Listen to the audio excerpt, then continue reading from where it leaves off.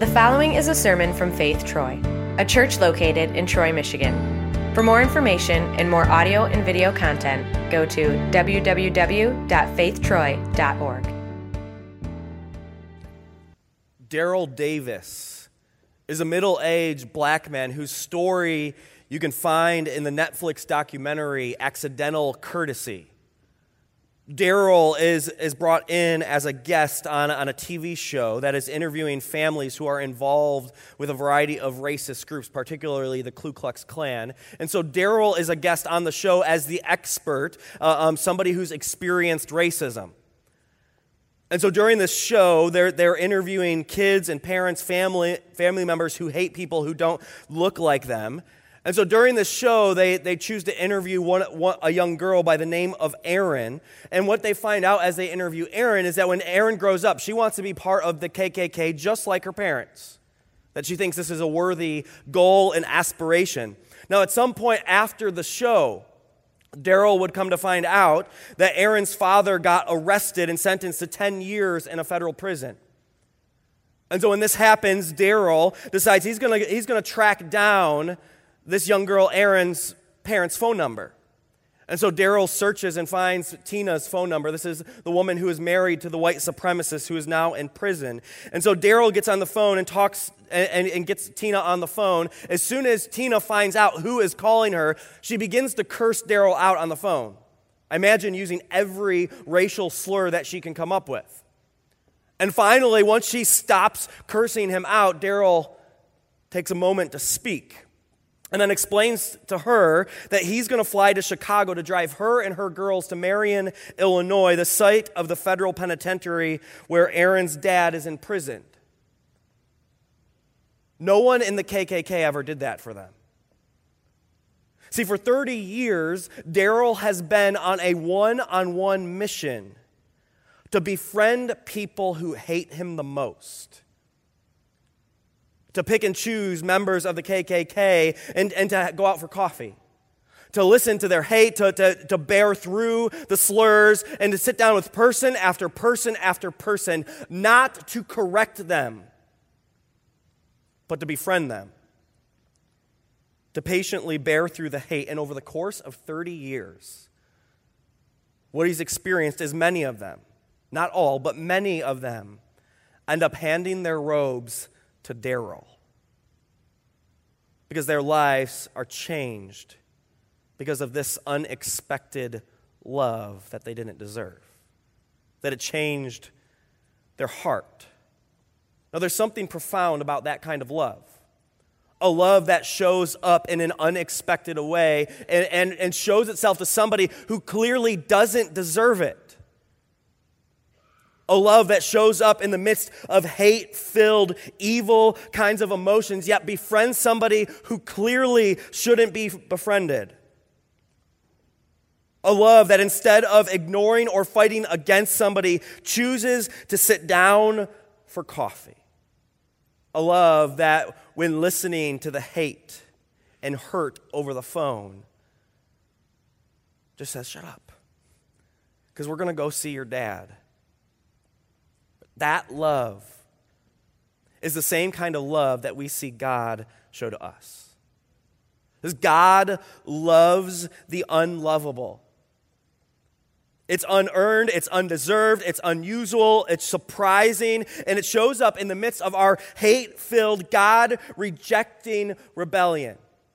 And so as Jesus listens to us make excuses and say hurtful things, he takes it all in and says, "Listen, I'm going to take you to your Father." God's grace does for us what no one else can or would do. If you could open your Bibles to the book of Romans, chapter 1. If you're using the Bibles in front of you, it's on page 1747. Today we're wrapping up our series, Here We Still Stand. And so what we've done throughout this series is we've honored the history, knowing that 500 years ago, a man by the name of Martin Luther re-emphasized some important truths that he saw that the church drifted from. And because of that, the course of history in the Christian church is forever changed. And so what we are doing in this series is saying, here we still stand on those same truths. These truths that Luther reminded us of and the truths that the disciples started the Christian church following. And now what makes the Reformation so significant is not Martin Luther, but it's Jesus. Because the Reformation was all about Jesus, and the Reformation still is all about Jesus. And so what we've talked about throughout this series is that these truths shape and push us forward in a new reformation in our own day. That God's grace is still central.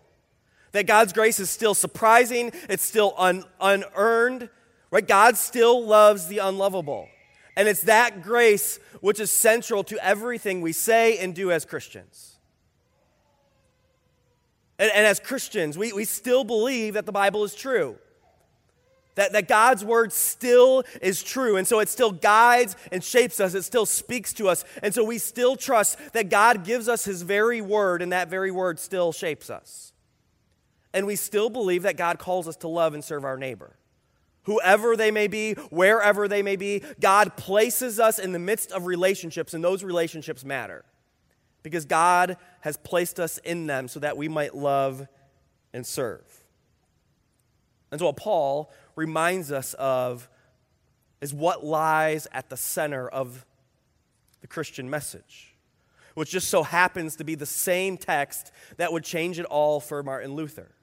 That as Luther studied this text, a light bulb would go off as he understood that this is what lies at the heart of the Scriptures and of the church. I'll begin in verse 16. Paul writes, I am not ashamed of the gospel, because it is the power of God for the salvation of everyone who believes, first for the Jew, then for the Gentile. For in the gospel a righteousness from God is revealed, a righteousness that is by faith from first to last, just as it is written, the righteous will live by faith. This text is a simple and clear description of what is the priority, of what is most important when we look to the Word of God. Paul says, I am not ashamed of the gospel. It's this news, this promise that is at the center of it all. Now, Martin Luther wrote specifically about this text and and the challenge for him and what it did for him when he said this. He said, I greatly longed to understand Paul's letter to the Romans. And nothing stood in the way but that one expression, the justice of God, or in our translations, the righteousness of God. Because I took it to mean that justice, whereby God is just and deals justly in punishing the unjust. My situation was that, although an impeccable monk, I stood before God as a sinner troubled in conscience, and I had no confidence that my merit would assuage him. Therefore, I did not love a just and angry God, but rather hated and murmured against him. Night and day I pondered until I saw the connection between the justice of God and the statement that the just shall live by his faith. Then I grasped that through gift and sheer mercy, God justifies us through faith. Thereupon I felt myself to be reborn and have to gone through open doors into paradise. When I saw that law meant one thing and gospel another, I broke through. That as Luther read this text, he couldn't wrap his mind around this idea of righteousness and justice. That how could a perfect, holy, just, righteous God love somebody as screwed up as him? And he even said that, right? He even said, I was an impeccable monk, but he said, I know what was in my heart, and so how could this righteous, holy God love somebody like me? And then suddenly it all clicked. Because when I saw that law meant one thing and the gospel another, I broke through. And when he understood what Paul pointed to, the gospel, it changed him. So we are in need of a breakthrough. That in our own day, the church continues to be in need of that same kind of breakthrough. To know that the law means one thing and God's good news another. And see, we all come in here with different walls that we build up. See, maybe some of you are here and you're a guest, and so somebody invited you out to lunch and they said, oh, surprise, we're going to church first. And so you're here and you're like, I don't know if I want to hear this thing. I don't know if I buy this whole thing. And so you have all these walls up. And what I would suggest is maybe what we need is something to break through all of that. Or maybe just life is so busy, so your mind is always racing of what you have to do next. You have to do this and this and this, and this is stressing you and this is worrying you. And so what we need is we need something that can break through the noise of this world and find you right where you are. Or maybe you're just here and you're confused. You've heard it all, you've read it, you've studied it, but you still have questions, and you just don't know what to think of it all. Or maybe you're ready to be done with it all. And we need something that breaks through all of that and so that God can speak to you right where you are to give you the thing that you need the most. Or maybe like me, right, you read and study the scriptures, and so you get all this information. And at times it becomes information that fills your head, but you need something to break through to get it out of your head and into your heart. That is not just intellectual assent, but it's trust, it's belief. It's a faith that is bigger than some doctrinal statements, but it actually shapes and guides and molds your life. See, what we need is a breakthrough. And the thing that Paul says will break through is the gospel, because it is the power of God that is more powerful than whatever walls that you have built up or experienced. And it's God's good news that will break through to right where you are. And so Paul says, I am not ashamed of the gospel. I'm not ashamed of the good news. See, if there's one thing that the church can offer that the rest of the world can't, it's that gospel. It's that promise, that news. But here's the thing, when we look at the way the world experiences Christianity, the perception that people have, what people experience when they interact with Christians or when they hear about Christians, I think the last thing that most people think about is good news. I mean, think about it. When's the last time you've heard the word evangelical associated with something good? The word evangelical actually means people who follow the good news, like people who believe in the good news. Yet the thing that most Christians are known for is what they're against, not the person they follow. And so what would happen if we had a breakthrough so that God's church was known for being about the good news? That it was about people who believed that God showed up and gave himself to them. Now, I think the difficulty with this is that many churches they know the gospel practically, but when it comes to how they look at the church and how they look at what Christianity needs, is they begin to believe that what people really need is they just need different advice. That if only they can correct the moral wrongs of the culture around them, if only they can fix the marriages of the people in their congregation, if only they give them the right steps, the right advice, then things will get better. That just if they tell them just do this and don't do this. And it's not that those things are bad things, but what often happens is people look at the state of the Christian church and the brokenness and believe, well, if only I double down on the law, well, then we can fix the problem. But the thing that the church needs the most is not the commands, it's the promise. The promise of what God does for them. We don't need good advice, we need good news. I mean, look at our world. Right, you turn on the news, you go on, you read the articles on social media. It doesn't take long to be able to point out that something's broken in our world. Shootings, politics, hate, racism. And get this, we have more access to information in our day and age than ever before in human history. I don't think information and advice is what's lacking. Because we can get more advice, better advice. There's been more research than ever before in human history, and the problem still remains. Maybe the brokenness doesn't need better advice, it needs better news. The problem is that we need something more powerful than instructions. We need something that does more than give us steps. See, good advice is really just good instructions. Now, it's not that it's bad, right? It's still good advice. It's still helpful.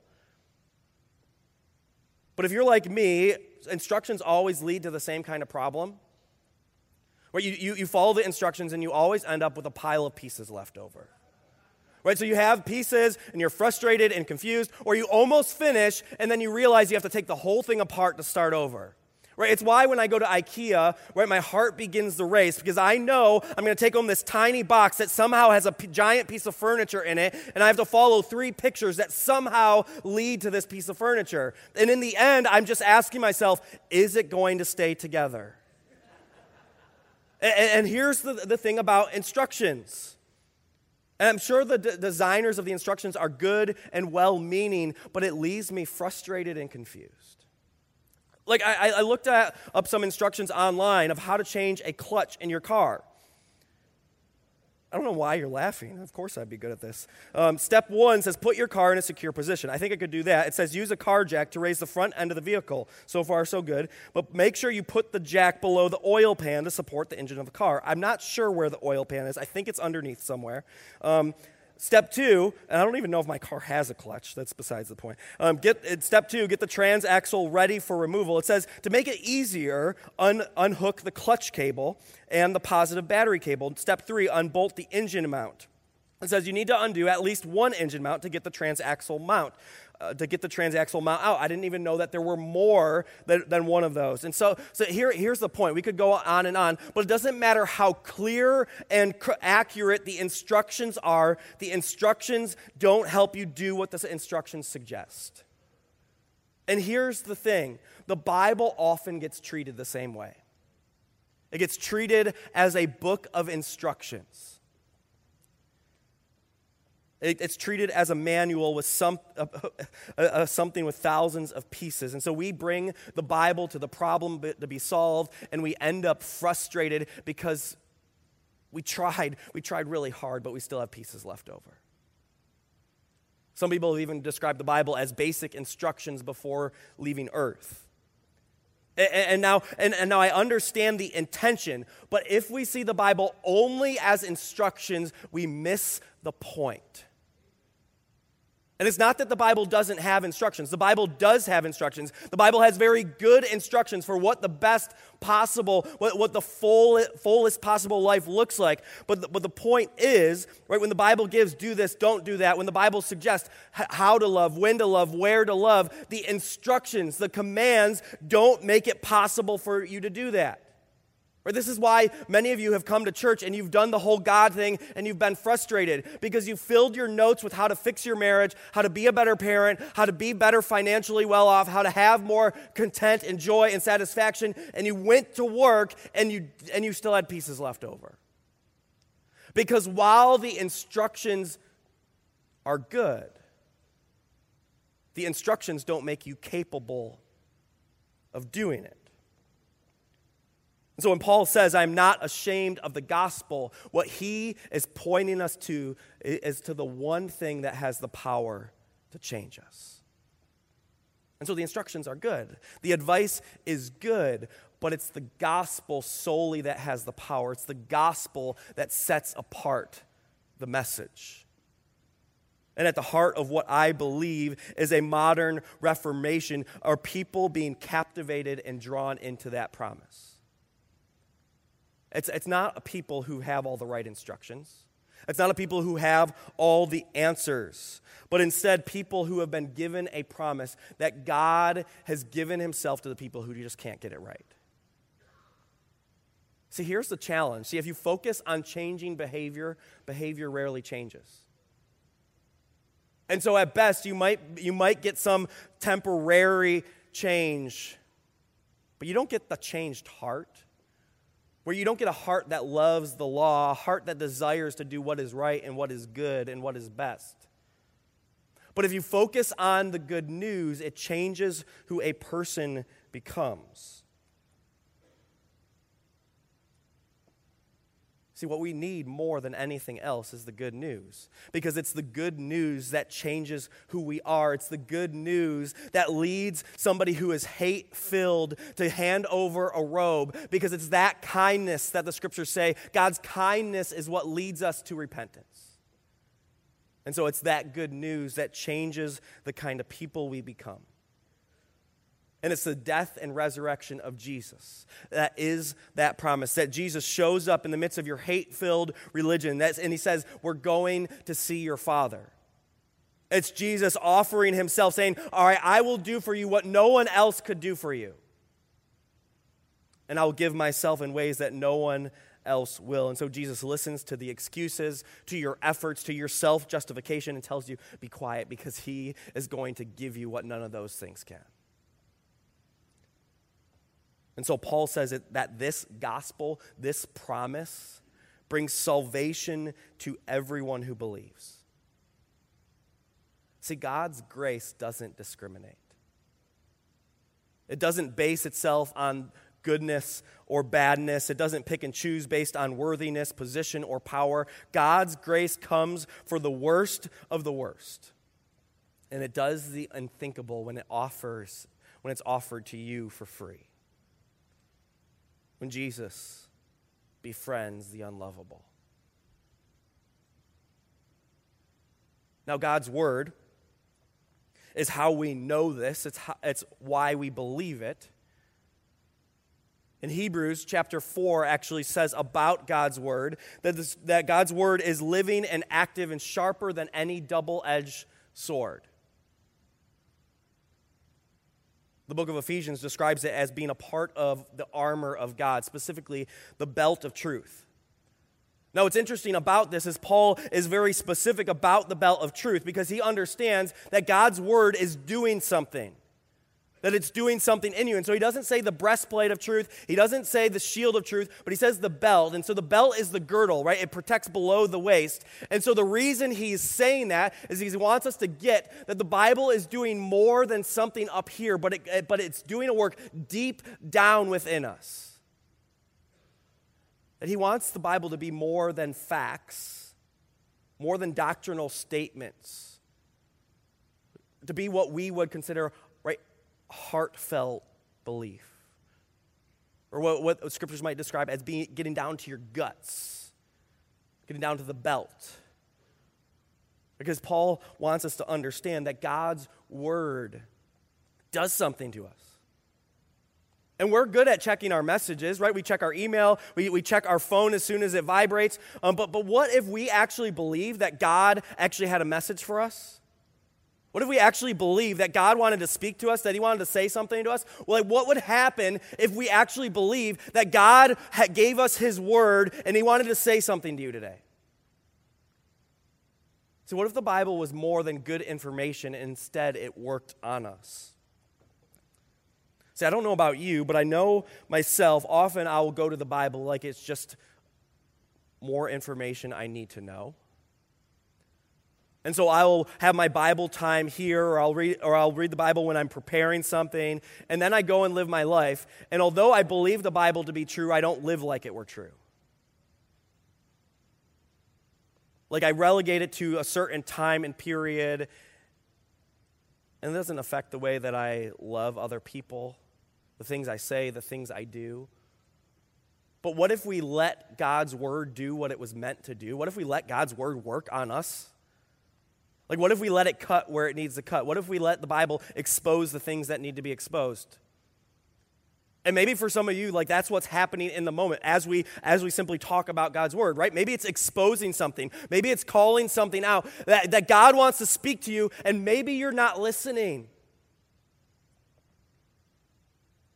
See, I have a feeling that just as in the Reformation, as people had access to God's word, although we have access, if we actually read God's word and let God's word do its work on us, it would change the kind of people we become. And if that were to happen, we would be the kind of people that love in the way that we talked about last week. Last week, Pastor Paul talked about that the relationships that we have matter and that God calls us to love and serve our neighbor.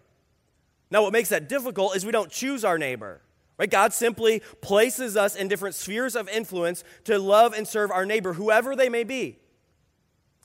And so it's not easy.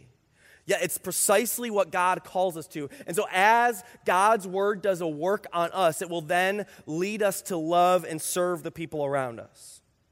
In John 13, verse 35, it says, "By this, everyone will know you are my disciples if you love one another."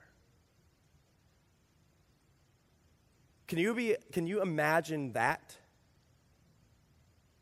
That people know you're disciples of Jesus, that you're following Jesus because of your love for them.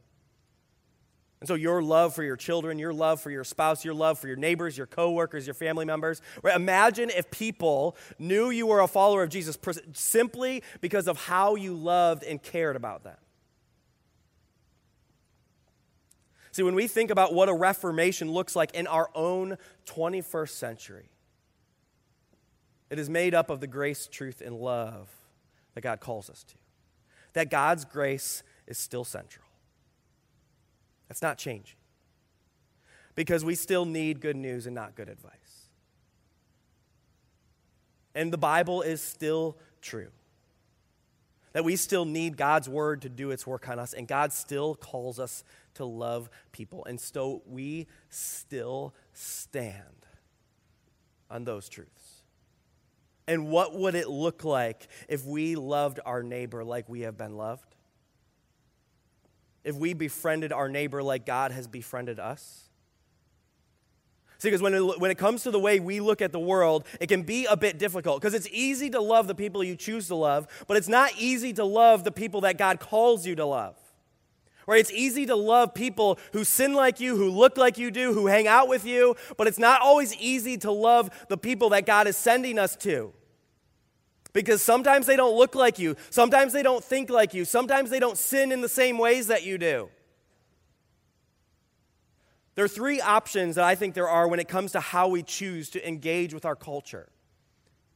See, there's no question that culture around us changes. And in fact, any group of people always have a culture. And so there's American culture, there's Christian culture, there's political cultures, ethnic cultures, cultures within their own individual communities. And so whenever it comes to engaging with culture, there are a few options that we can consider.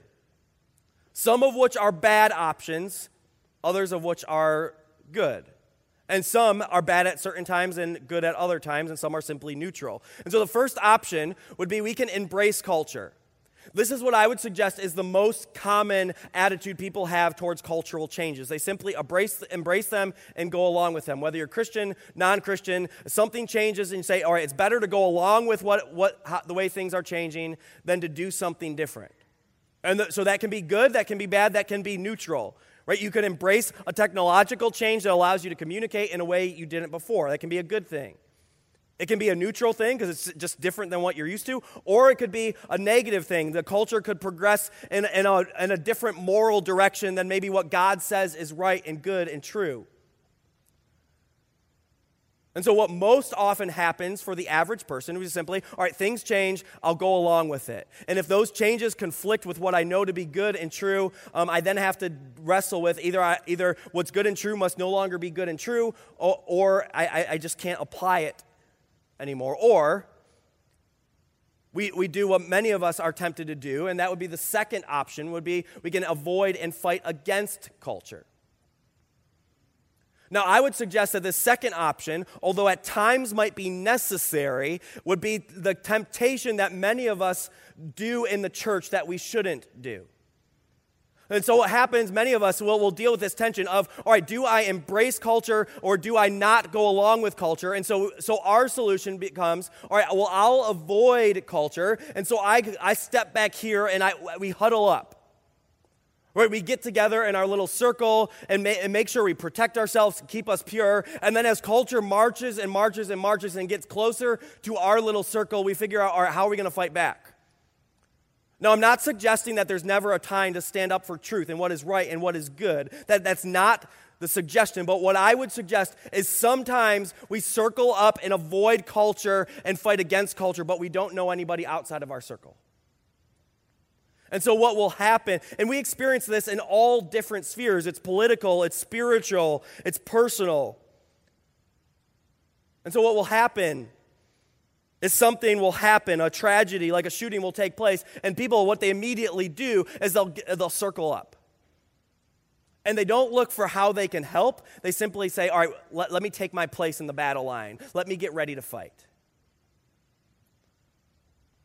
So something will happen, and a conversation about race will come up, and so people will circle up and say, all right, how do I get ready to fight? Not how do I move towards reconciliation, how do I push back? How do I fight what culture is doing to me? And so what happens here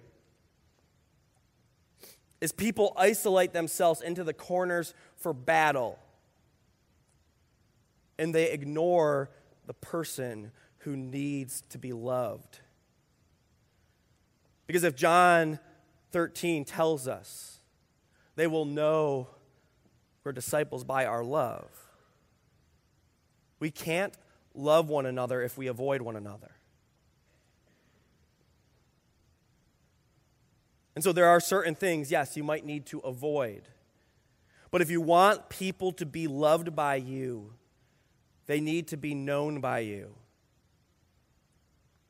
If you want people to know what the church thinks about God, if you want people to know what the church thinks about their race, if you want people to know what the church thinks about is best for their family, for their marriage, if you want people to realize that what you believe about the Bible is true, yet you still love people like them, you need to actually know people like them.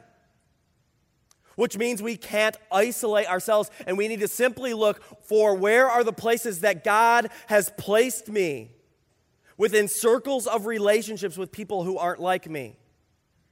Who are the people that I work with who don't think like me, who don't act like me, and how can I know and love them? Which leads us to what I would suggest is the best of the three options. And that third option would be we can influence culture. See, when the Reformation happened, what the reformers would push people towards is that whoever you are, regardless of your position, regardless of your family, regardless of what you had, that wherever you are, God called you to love and serve your neighbor. And in our world, whether you love the culture around you or whether you are afraid of the culture around you, what God calls you to is to influence the culture around you. And the way that happens is not by fighting for right and wrong, but by fighting for the hearts of people. Because what changes a person's heart is the grace and mercy of God. That God's grace does a work on somebody. And it changes the person that they become. And as people are changed, so also the culture around us will change. Our world will change.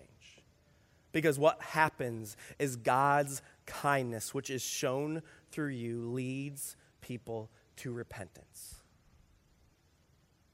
And so your hate-filled white robe gets handed over. And in return, you are clothed in the righteousness of God. And as you are clothed in Christ, God's Spirit creates in you a new heart that loves and serves the world around you. Let's pray. Jesus, we thank you so much that you have given yourself to us, that you love the unlovable, that you forgive the unforgivable, that you do what no one else can do for us. Remind us of that grace that meets us where we are, that gives to us when we need it the most. Jesus, forgive us when we fail to love the people you call us to love. Remind us of your truth. Do a work on us by your word. And help us to love people so that when people know us, that they would in turn know you. That our friendship with them would lead to their friendship with you. To a friendship with the God of the universe who made all of this and who gave all of himself for them and wants what's best and good and right for them. Jesus, help us to be a people who believe that, who are changed by grace, who are led with truth, and who love the people you sent us to.